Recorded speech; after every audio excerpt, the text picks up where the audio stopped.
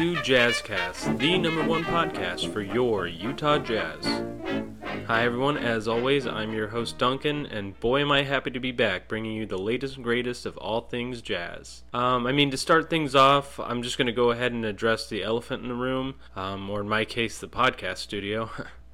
So the question I've been getting a lot is, why haven't we at Jazzcast been able to bring our world-class coverage of the team's initial playoff push?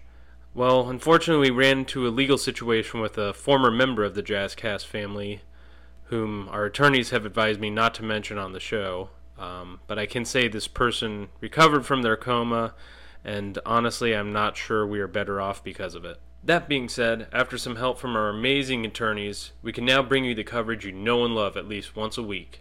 So with that boring jibber-jabber out of the way, let's dive right into this series with the Thunder. As we all know, the Jazz have brought it against the Thunder in this first round, playing the nitty-gritty defense we've come to love, and passing the ball around to make it impossible to guard the entire team on the court. Led by Rudy Gobert, this team is looking primed to make a huge run into the NBA Finals this year and hopefully win the ultimate prize of the Larry O'Brien Trophy. As they look to close out the series against Oklahoma City, they're going to have to focus on doing what they do best, which is lock down on defense. Paul George, Russell Westbrook, and Carmelo Anthony have been a handful for the entire league to handle this year, but after at least 4 games, the Jazz have shown they are up to the task. Fingers crossed that they can get the deal done and we can move on to round 2 against the Houston Rockets. Speaking of closing out the series, it's now time for our updated segment, the Uniform Lookout, brought to you by Subway. Nothing better to do when I'm stuck on you. I'm still in here trying to figure it out.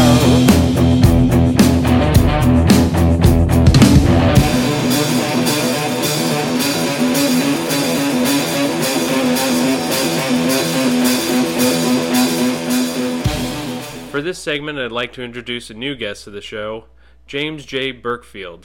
Welcome to the show, James. Heh, thanks. You can call me Jimmy. Awesome. Well, welcome, Jimmy. Happy to have you aboard on the Jazzcast. Why don't you give us some background about yourself and your favorite basketball team? Well, I've been a part of the Jazz family for about as long as I've been a part of my own family, in a way. My father, John Burkfield, that's where the J in James J comes from, by the way, was the original general manager of the official Utah Jazz team shop since the team moved in 1979. So I've been around the Jazz basically my whole life. Wow, that's amazing. So you must have tons of great memories watching games. Well, the thing is, we never really watched much basketball. Dad didn't even really care for the sport. He was just an amazing manager who knew how to motivate a sales floor. Instead of watching Stockton to Malone pick and rolls, I saw some amazing replica to authentic jersey upsells by my dad. Oh, that's still pretty cool. You're telling me. I decided to follow in his footsteps and pursue a life in sales, which sent me around the world, and I finally ended up back here in the great state of Utah. Cool. So, do you keep up with the team? I have a friend that tweets about them sometimes. He retweeted a post from this show once, so that's how I found out about it. But if you ask me to name a player on the team other than Gordon Hayward... Whoa. Hey, sorry to cut you off there, man, but we don't mention that name around here. Why? What happened? We can discuss that later, but how about we just go ahead and get to the uniforms the Jazz will be wearing for the remainder of the series? Okay. Alright, folks. Well, here it is. The first edition of Jimmy J's Uniform Outlet. The J is for John. You can just say it. Alright, cool. So, here we go. Everyone, here is the first edition of Jimmy John's Uniform Outlook, brought to you by Subway. Take it away, Jimmy. Thanks. The Jazz will be wearing their classic road blue uniforms with custom number stitching, and new to this season, the Qualtrock charity sponsorship patch. I'm sure you'll all be cheering at home, shouting our popular chant, Utah, yes! Nothing better to do when I'm stuck on you. I'm still in here trying to figure it out. Alright, great. Thanks for that, Jimmy. And thank you to our sponsor, Subway, for bringing us that segment. I'd have to argue it's probably the best preview of what the Jazz will be wearing this show has ever had. And last but certainly not least, it's time for our final segment, the Jazzcast Fan Fiction.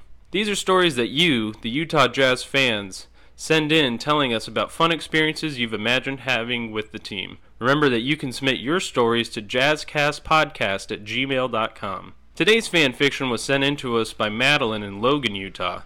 Thanks, Madeline. Here's her story. It's no mistake that Jazz point guard Ricky Rubio is known for his IQ on the court, as it carries over into subjects beyond basketball, such as history, art, science, and pop culture, making him a bar trivia player you definitely want on your team. Luckily for us, that happened to be the case.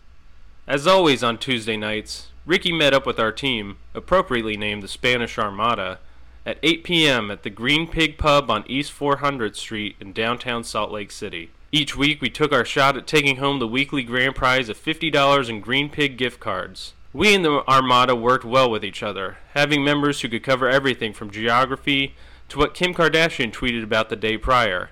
But Ricky was far and away the leader of the group, with a Wikipedia-esque depth of knowledge. Unfortunately, there was a consistent hurdle between us and Trivia Glory, and that hurdle came in the form of the team comprised of Salt Lake City's hippest restaurant butchers, who went by the team name There Will Be Blood Sausages. Just like the countless weeks prior, our two teams jockeyed for first place position throughout the night, trading barbs as each round passed, with everything coming down to the final question, as we were in a deadlock at 50 points apiece. Our hearts collectively racing, the trivia host read out the final question. In what Utah city did famed artist Sheila E. perform the first ever roadshow edition of the Salt Lake City Jazz Fest in 2015? Immediately, a hush rained down upon our table. No one jumping at the chance to answer. It was such a specific question, we figured even Sheila E. wouldn't remember the answer to it. As we looked over at the There Will Be Blood Sausage crew, we saw a collective shaking of heads at a loss for an answer. It was at that moment I turned to Ricky and said, "You thinking what I'm thinking?" To which he replied, "Hey, they don't call us the Utah Jazz for nothing." Ricky then scribbled an answer down on our final sheet of paper, rushed it up to the host, and we patiently waited for the rockin' tones of Bob Seger to come to an end. I think I'm going to Kathmandu. That's really, really where I'm going to. If I ever get out of here, that's where I'm gonna do.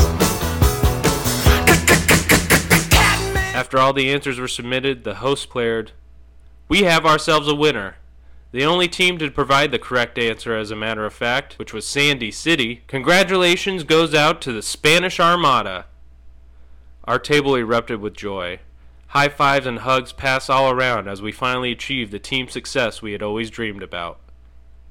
I looked over and caught a tear coming from the corner of Ricky's eye, and it was at that moment I knew.